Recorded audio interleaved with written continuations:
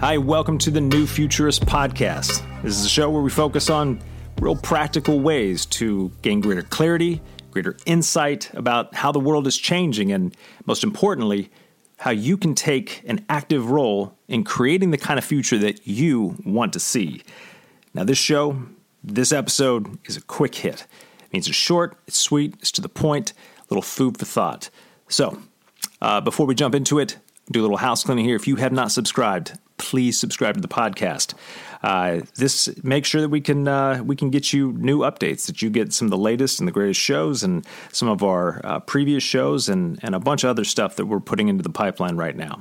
So, without further ado, enjoy.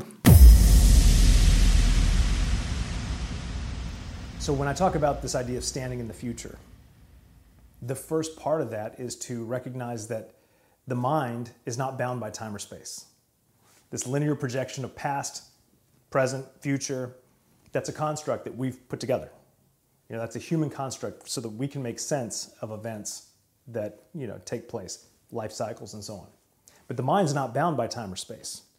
So this exercise of putting yourself in the future and looking backwards, you can remove all of the obstacles that make us think it's not possible. But the power of that is this. If you put yourself, say, 10 years into the future, mentally, right?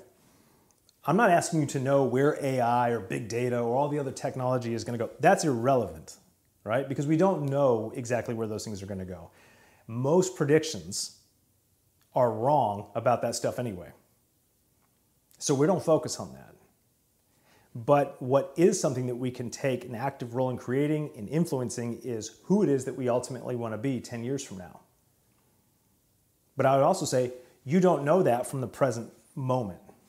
You think you know who you should be, but when you really get honest with yourself, most of us, I know this is the case for me, oftentimes the decisions I'm making about my future may be influenced by somebody else's idea.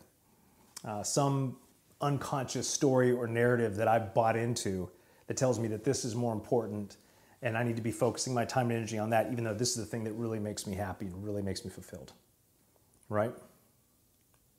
So what if I could remove all of that? If you stand in the future, step one in that process is close your eyes and look around. I mean, you can't close your eyes and look around. Get the idea. You're envisioning yourself. Put yourself in a place where you wake up. What is it like to wake up and be you in 10 years?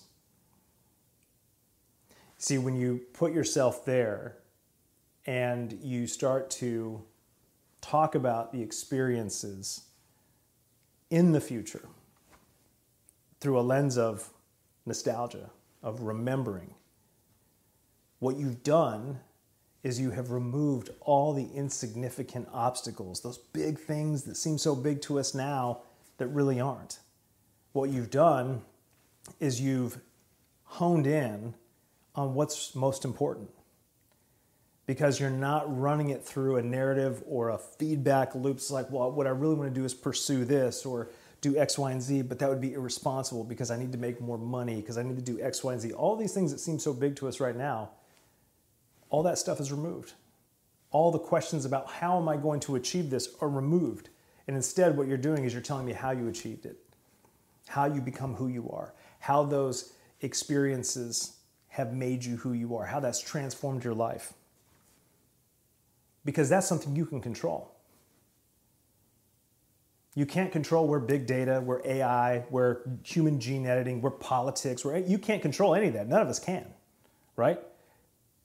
But what you can control is the decisions and the actions that you're making today about your future.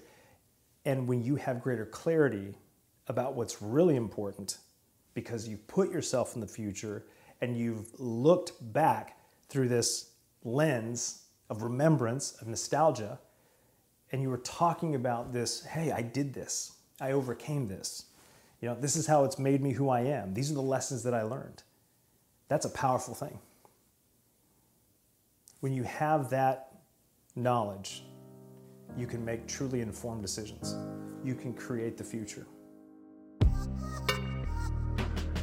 All right, everybody, that is it for today's show. Again, thank you so much for being here. And if you have not subscribed, make sure you do that before you turn this episode off. And then also visit us at thenewfuturist.com, where you can find out more about our work, a lot of the free resources that we have. And of course, if you want to take your strategic thinking, your decision making, or increase that skill set to drive real innovation and create the future, then you'll definitely want to check out the Foresight Academy. You can find that on our website at thenewfuturist.com under courses, but you can also find that at theforesightacademy.com. Again, that's theforesightacademy.com. And this is something we're doing in partnership with the University of Tennessee, where folks that go through this program and they complete it are issued a certificate in strategic foresight from the Haslam College of Business at the University of Tennessee. So again, check us out at thenewfuturist.com, but also if you're interested in the Foresight Academy and getting your certificate in strategic foresight, then definitely check us out at theforesightacademy.com. As always, feel free to reach out to us directly. Let us know what you think. If you've got some ideas or comments or things that you want to see us or hear us talk about, we want to hear from you. We want to know. So make sure that you comment on the blog and leave us a note. All right. Thanks again, everybody. See you soon.